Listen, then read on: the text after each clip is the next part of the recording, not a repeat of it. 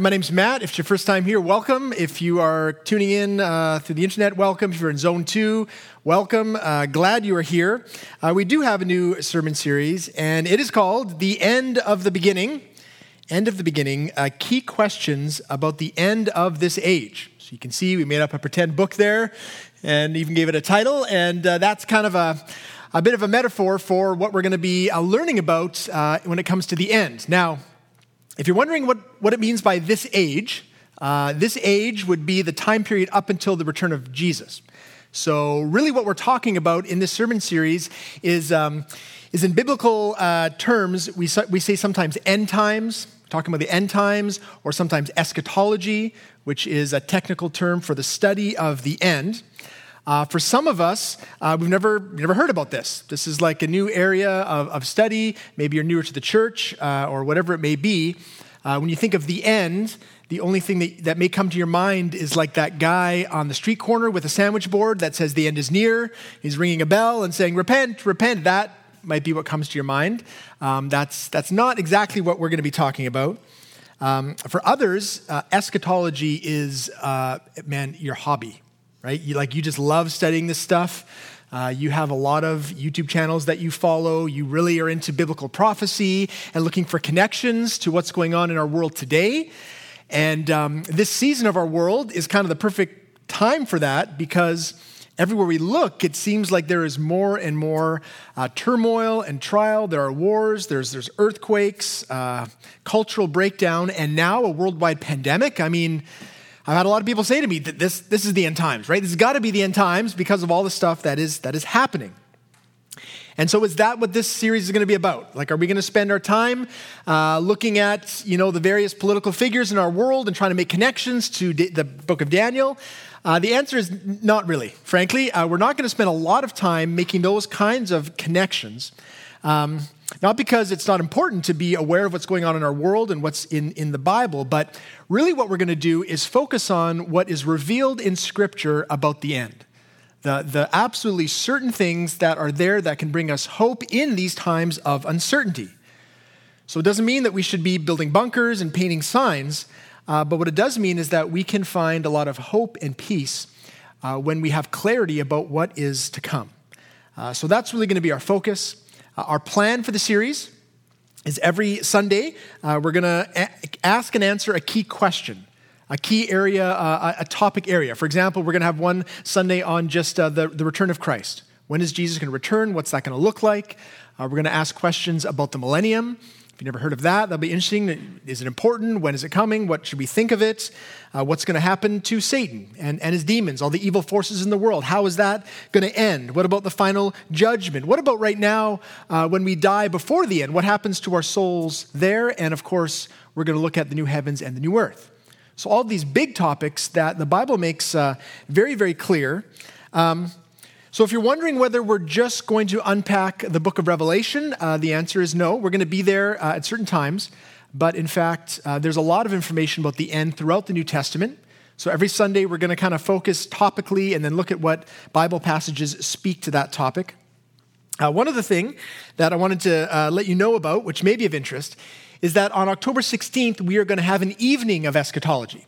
So a lot of these topics are, we're only going to be able to do so much on a Sunday morning, and we thought it'd be helpful to have an evening where we can have question and answer. We're going to bring in different Bible teachers kind of representing different points of view, because in Christian circles, there are different points of view about kind of how things are going to happen.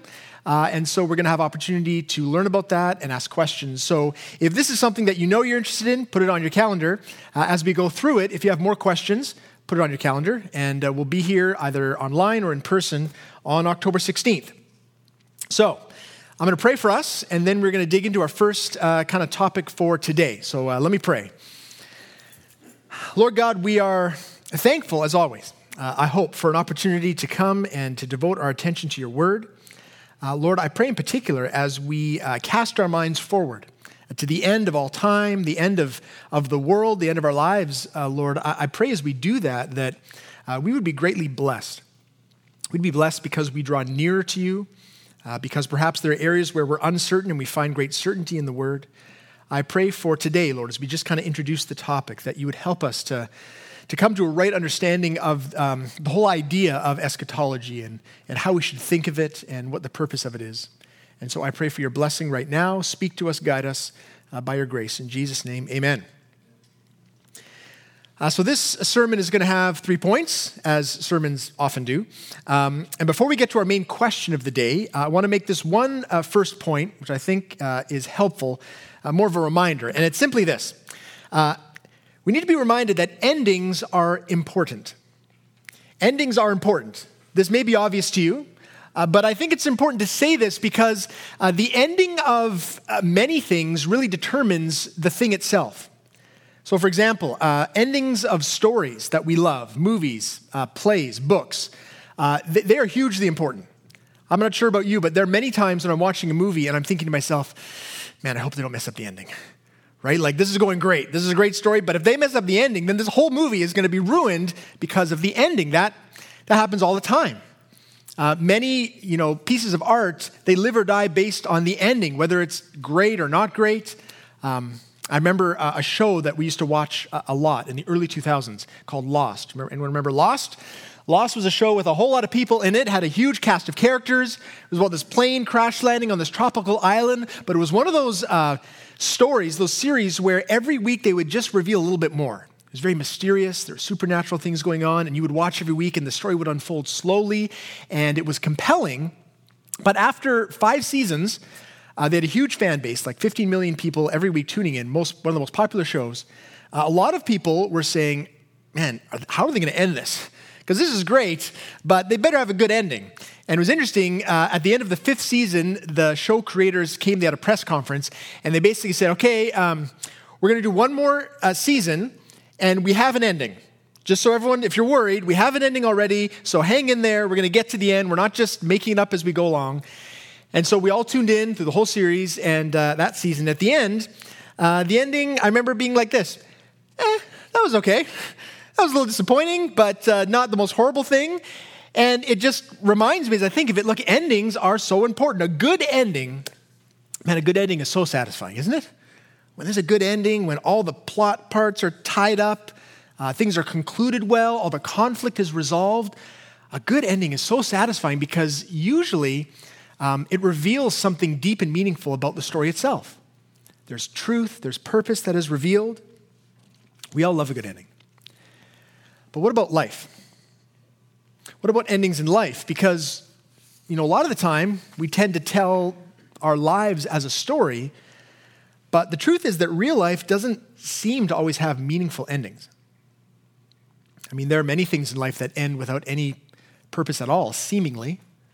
Relationships end, life experiences come to a grinding halt, life itself comes to an end for people all over the world every day, and there are many of those deaths that people there who know them would say, there's no meaning here, there's no purpose here, I don't understand what's going on.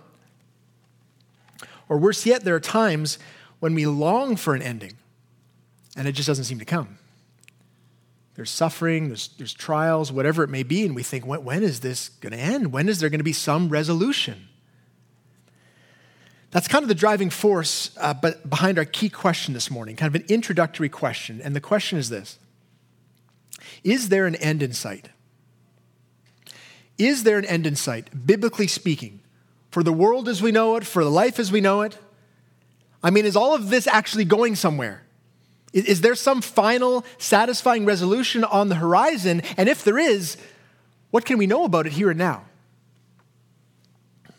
See, this is what the Bible speaks to in a compelling way. But before we get there, I think it's helpful or important that we acknowledge the fact that from a secular point of view, this all-important question really has no good answer. Because from a secular point of view, life as we know it doesn't have any meaning. I mean, the beginning of the universe from a secular point of view, scientific point of view, is that there was a big bang, a random series of events that just happened, and everything since then has been equally meaningless. Life itself has no grander purpose. It's just a bunch of things that happen. And so if you suffer, you suffer. If you die, you die. There's no meaning to it. And to look for any meaning in it really misses the point. I mean, we talk about life this way. We say things to people when they're struggling or when things don't seem to work out. We say, well, that's life. And what do we mean by that? We mean, why are you trying to look for, why do you hope that things will work out well or have meaning? It's just life. People die, things end. You shouldn't expect any different. The interesting thing is that while that is the predominant view of our culture, that's not how we interact with our lives. I mean, there's a reason why we long for good endings. We love good endings because we have this something in us that needs a resolution to conflict.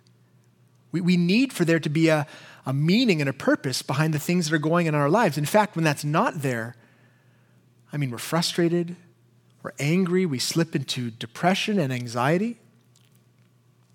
It's really no surprise that those kinds of things are on the rise in our culture, because how can we have hope if there's no real meaning? How can we have hope when all of this is just barreling along and there's no real end in sight? But see, that's a stark contrast to the biblical worldview. The biblical view of our lives is a very, very different picture. The Bible makes clear that the world and human beings are part of a grand story, written by God with a beginning, a middle, and an end. There is meaning and purpose woven into the beginning of our story, which means that we who are a part of it, we have meaning and purpose woven into our lives, and it is all proceeding towards a definite conclusion, where there will be a resolution. So here's the second point, and the answer to our question. Is there any end in sight? The answer is yes. Yes, there is an end in sight. Absolutely. We can be completely confident in terms of what the Bible reveals about reality, about our lives, about human existence, is that there is an end coming, and God knows it already. He's already written the end of the story. Now, the details of the end, they've always been a bit difficult to figure out for God's people. And there's a few different reasons for this. One of them is that we are finite beings. God is infinite, and so it's difficult to grasp all that he's doing. Another reason it's hard for us to kind of conceive of the end properly is because of our lack of faith. Sometimes we simply just don't trust that where God is leading, what he is doing is good for us. But another big part of it is that, the story that God has written is just way different than we would write it. Like, it's much grander, much more magnificent than what we could conceive of. Even as we think about the biblical story, for those of us who have read the Bible more than once, it's sometimes tough to remember the big picture of what God is doing.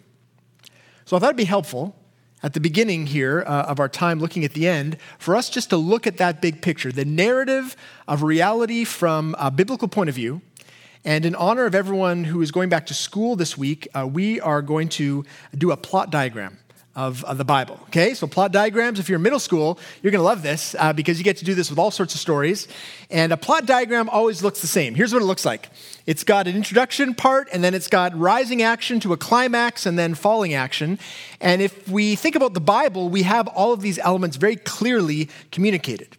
So when it comes to the introduction, we get that in Genesis, right? With the introduction, we have everything that we need. We have the establishing of characters. We have the establishing of a setting. We know by the end of Genesis 2 who God is, who people are, where they are, and the purpose. Their purpose is to bear the image of God, to go out into the world, to fill it with the glory of God. But in every story, there is a conflict.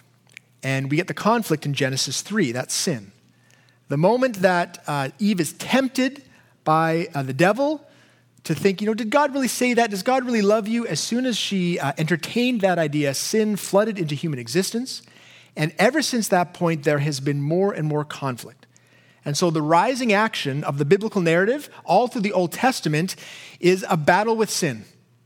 You see God's people battling sin internally, where they're struggling with idolatry, struggling to obey God and his commands, and not being able to do it. You see them struggling externally, where the warring nations are coming, they're opposing the people of God. All of this leads towards a climax. And by the end of the Old Testament, there is a lot of dramatic tension because the prophets of God have come, right? God has sent his prophets to tell his people, look, here's what's going on. Here's what you need to understand. Some of the prophecies are about judgment against sin. You need to be careful. As you engage in sin, as you don't repent, there's going to be judgment for you, but some of the prophecies are about mercy. And by the end of the Old Testament, there's this tension of how is this all going to be resolved? That's what a good story always has. Where's the climax? And so what I want to do before we get to the climax is to enter into the mindset of the faithful person of God, Jewish person, by the end of the Old Testament, what would they have been thinking? And so I thought what we should do is look to the very last prophecy of the Bible. So if you have your Bibles with you, you can look in Malachi chapter 4, or it will be on the screen. This is the very last book of the Old Testament, the very last chapter of the Old Testament. And here's what the prophet Malachi says. This is God speaking through his prophet. He says, "For behold, the day is coming, burning like an oven, when all the arrogant and all evildoers will be stubble. The day that is coming shall set them ablaze, says the Lord of hosts, so that it will leave them neither root nor branch."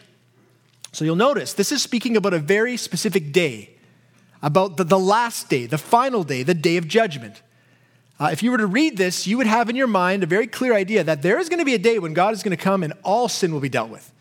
I mean, all the things, all the evil, all the injustice, there will be a day when God will come once and for all to bring justice. But that's not all God will do, because in the next few verses, Malachi speaks about mercy. Look at verses 2 and 3. "But for you who fear my name, the Son of Righteousness shall rise with healing in its wings. You shall go out leaping like calves from the stall, and you shall tread down the wicked, for they will be ashes under the soles of your feet on the day when I act, says the Lord of hosts." So this day that is being spoken about, it brings about judgment for those who've rejected God, but also victory for those who fear God. That they will be healed, that the Son of Righteousness will come, whoever that is, and it will be a great day, a day of mercy and blessing and victory over sin. But there's one other element that God includes. Look at verse 5. He says, "Behold, I will send you Elijah, the prophet, before the great and awesome day of the Lord comes." So think about this for a moment. If you were, again, a faithful Jew at that time, you knew this prophecy, you knew what God had said.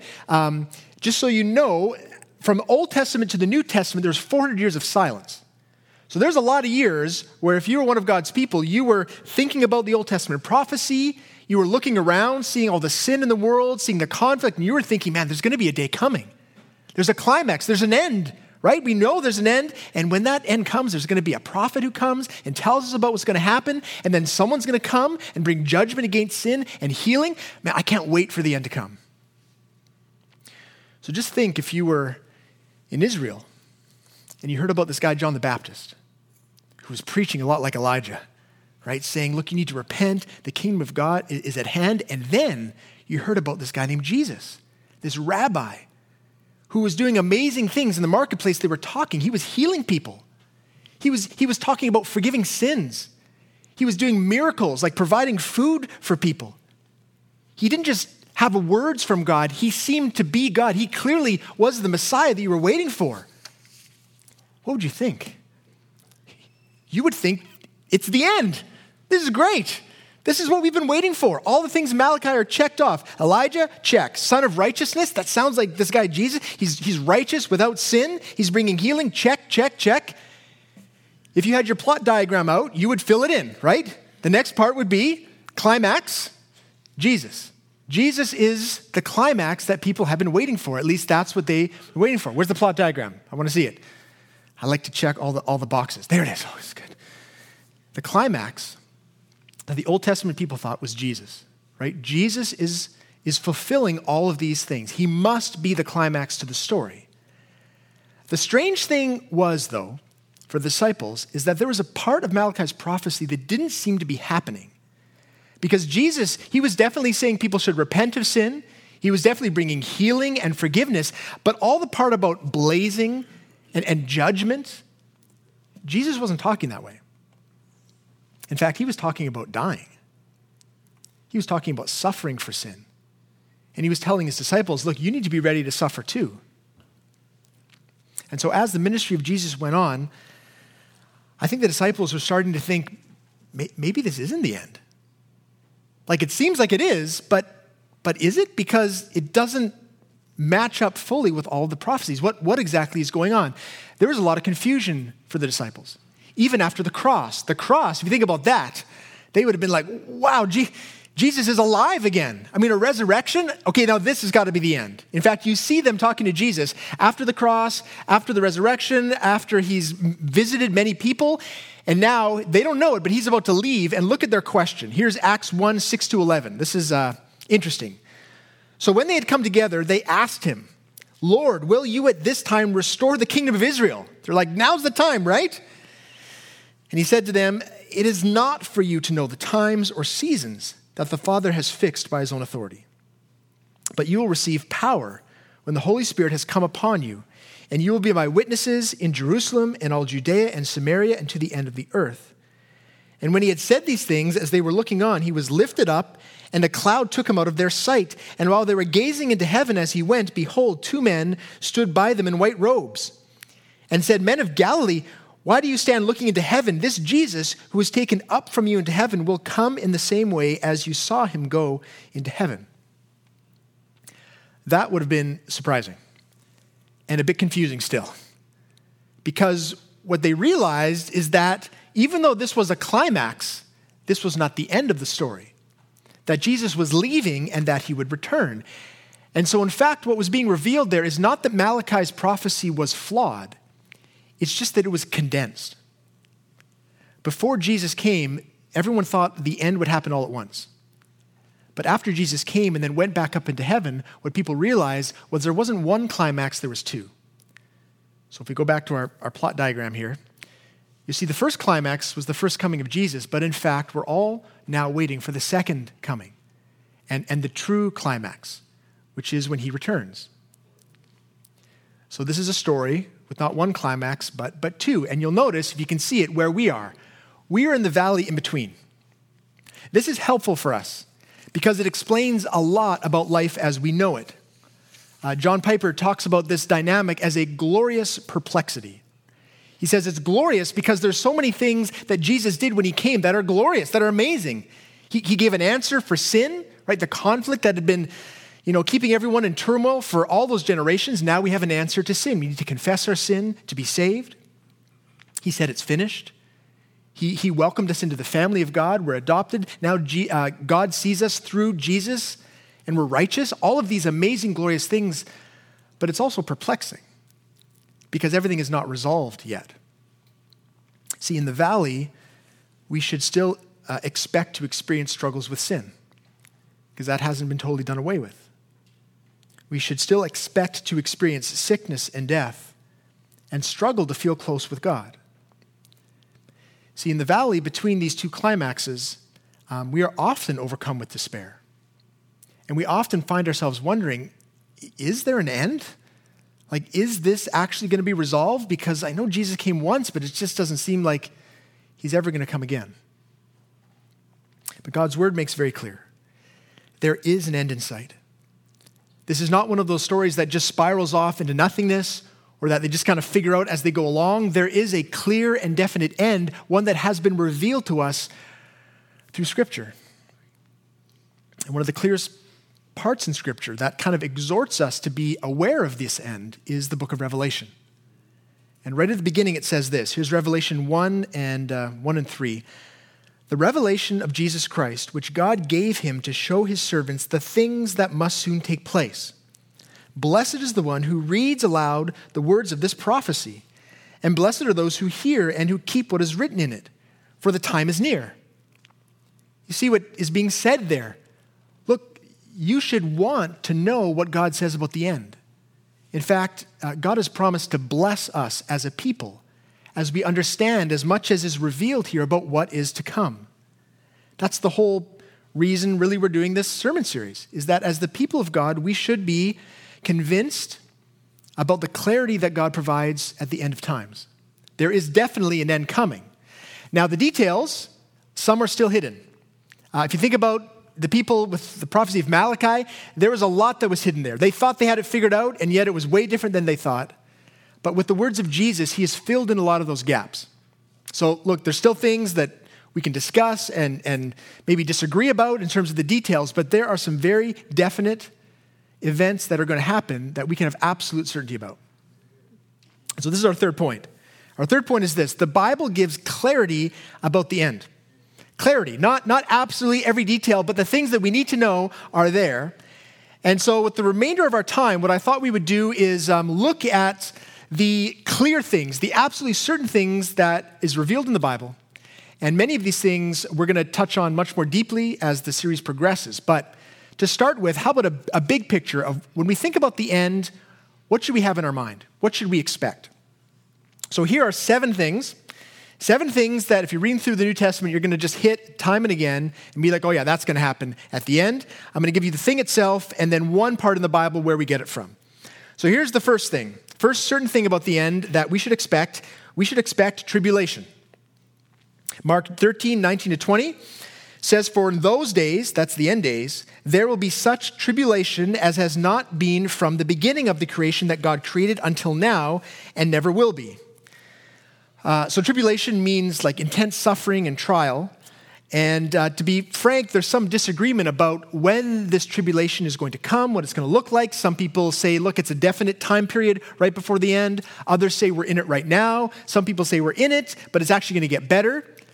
We can disagree about some of that. What should be clear is that there's going to be tribulation. We shouldn't be surprised.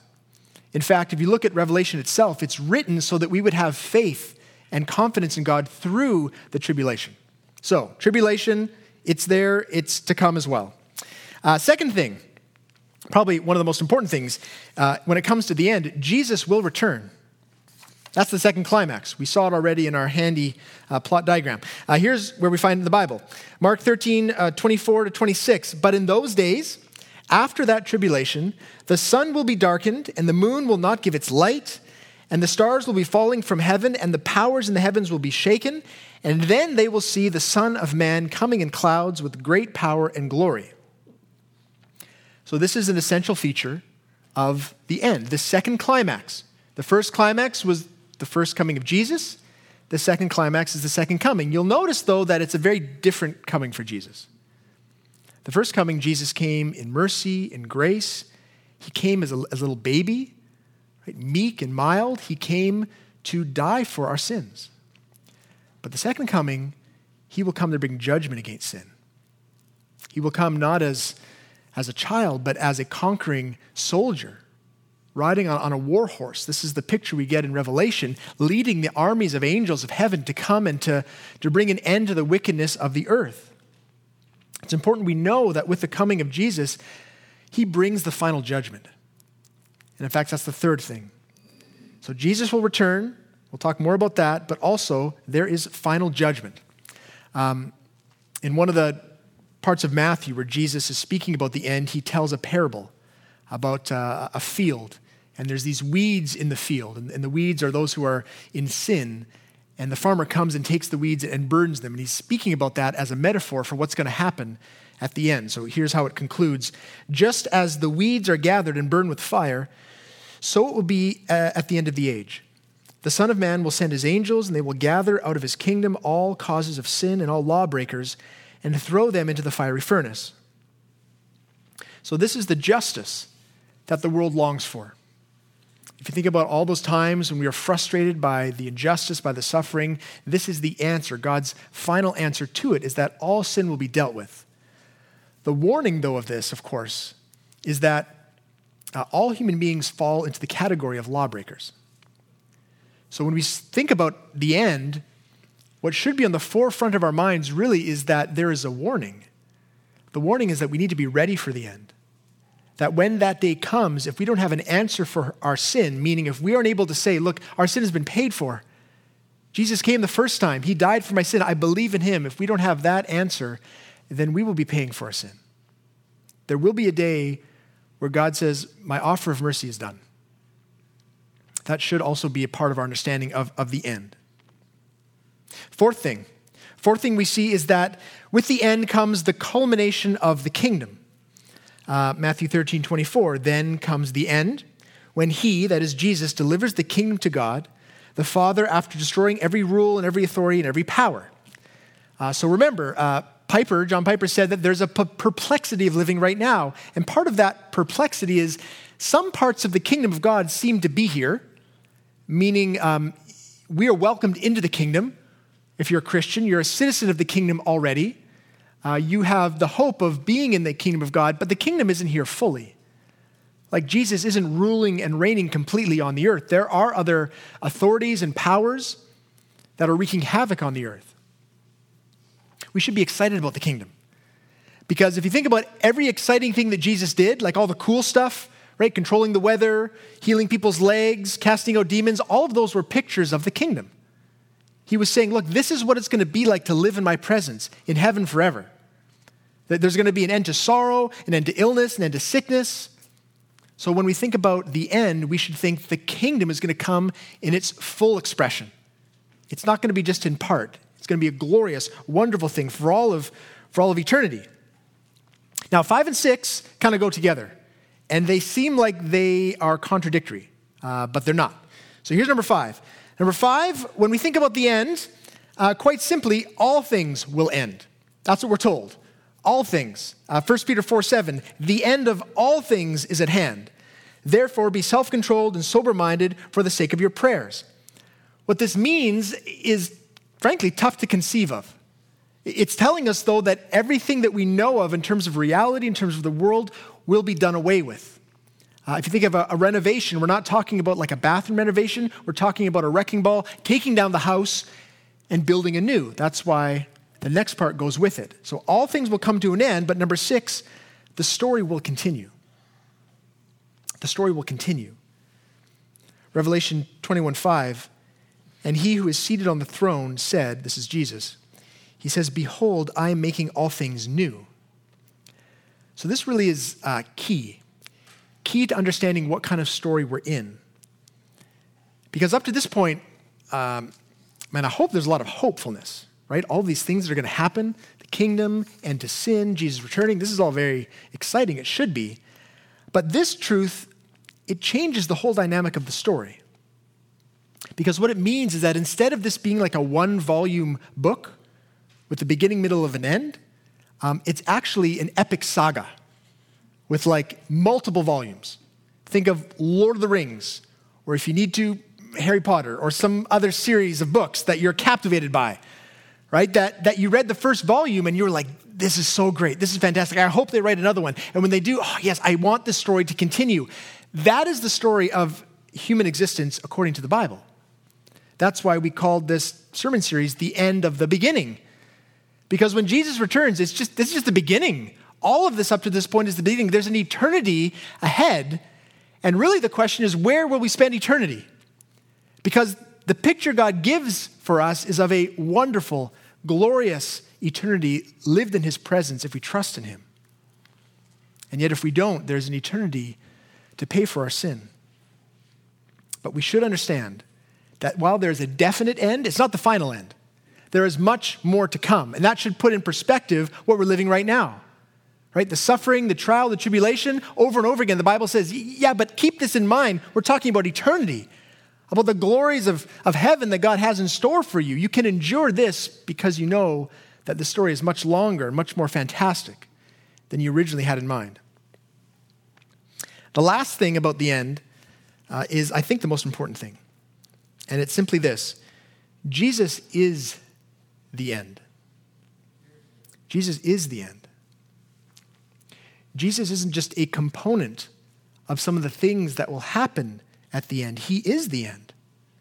Look at Revelation 21:5 and 6. Also he said, this is Jesus speaking, write this down, for these words are trustworthy and true. And he said to me, it is done. I am the Alpha and the Omega, the beginning and the end. You'll notice Jesus isn't saying, I was there at the beginning, and I'll be there at the end. He's saying, I was the beginning. I am the end. What does he mean by that? I mean, the grammar of it is different than we don't normally speak that way. But we know what it means that Jesus is the beginning, because in the book of John, it says everything was created through him. So when we read the creation account in Genesis, it says God created the heavens and the earth. We know from the book of John that was Jesus doing that. In him was all the power and the creativity for life itself. Everything in our world came by his power. He is the beginning of all things. But what does it mean that he is the end? Well, I was thinking that we actually talk about some things this way. For example, if I used the expression, if I said to you about someone we knew who was ill, and I said to you, well, you know what, that bad heart of his, that's going to be the end of him. We know what I mean, right? The presence of that bad heart in his body means the end of his life eventually. It's the presence of the bad heart that brings the end of his life. It's the presence of Jesus that will bring about the end of all things of this world. But also his very presence, his authority, his power, that means that he can recreate all things to be perfect and new. That's what he says. He says at the end, behold, I'm making all things new. So that's why the story has a definite end, and Jesus has the power to bring about that end, but also it has a continuation of life and everything that God has in store. This is important for us to know because what it means is if we are studying end time stuff in the Bible, like if we're doing eschatology, we should always end up focusing on Jesus. Like if we end up somewhere else, then we're not doing it right. And this is important because it's very possible, as you might already know, to study end times theology and end up in a lot of different places. And so I want to end just with a couple of words, kind of maybe pastoral words in terms of how we as a church, I hope, are going to engage in this topic of study. I want to speak to two kind of leanings. The first leaning, I think, could be from those of you who might say to me, Matt, listen, this end time stuff, frankly, it's just a bit much. Like I know that it's there in the Bible, but I just get a bit freaked out when you start talking about end time stuff because I got people in my life, like I got my uncle. Whenever I go to a family dinner, he always corners me and he starts talking about Bible numerology and symbols, and he sends me all these YouTube videos about all these secret societies, and he's always trying to explain to me how all these things fit together. And frankly, Matt, like I just want to say, you know what, Jesus, he's coming back, he'll figure it out. Can't we just say that? Like, why do we have to study this? Jesus will figure it out. We don't have to know all the details of all the different, world leaders and how it fits in. I will tell you that was more or less my disposition towards these from when I became a Christian in my teens for a long time. I was like, it's too much to try to think about, so I'm not going to. To me and to you, I would say this. Endings are important. And there's a reason why Revelation 1:3 says this. Let me remind you what it said. Blessed is the one who reads aloud the words of this prophecy, and blessed are those who hear and who keep what is written in it, for the time is near. God wants for us to spend time thinking about the end. Not because he wants us to get caught up in all these other things, but because he wants for us to draw nearer to Christ and have confidence in times of uncertainty. So now to the other end of the spectrum, to the person who is super jazzed. I mean, you may be super jazzed. You're like, Matt, this is what I've been waiting for. I'm so excited. I've got a lot of notes, Matt. Just so you know, I'm going to send you a lot of emails. I've got a lot of YouTube links. You're going to just hear all of my theories about all of the prophecies. To you, I would say, look, you are right to be excited about studying the Bible, of course. And we should have our eyes up and look at the world around us. But we need to be careful that we don't lose sight of Jesus. We need to be careful that as we study these things, that we remember the book of Revelation is the revelation of Jesus himself. That he is the Alpha and the Omega. He is the beginning and the end. That he is our hope. That if we're going to be confident in something, if there's one thing that we need to know, it's the gospel of Jesus. It's that he is returning, yes, and he will bring judgment against sin, but he's already come to give us the merciful offer of salvation. And so my hope for us as a church is that we will maybe step into some areas which are unfamiliar to us, but that we will always return to the Word of God. And that through this, we will grow in our love for Jesus. That we will have greater confidence in the things that are going to happen in our lifetime, in generations to come, because we know more about who Jesus is and what he's going to do. So let me end in prayer for us, and next week we'll start in. Lord God, we are thankful for your word. Thankful, Jesus, that you spent a lot of your time teaching about the end. And I pray, Lord, that for us as a church, for those tuning in, visiting, I pray this would be a really fruitful time. I pray, Jesus, you would help us not to lose sight of you, that we would not get caught up in earthly or human kind of philosophies about what might happen. But Jesus, we would come back again and again to what you have revealed. And I pray, Jesus, that you would help us to be really gracious with each other. Lord, there are areas where brothers and sisters in Christ differ about things, and that's okay. Secondary things that are not the important things. The important things, Jesus, you've made clear. May we agree on those things, and may we be really gracious with each other as we discuss the others. I pray this week, Lord, that we would have confidence because we know that we are part of a story that you have written. and that there is an end coming, and that there's hope in it. I pray this in Jesus' name. Amen.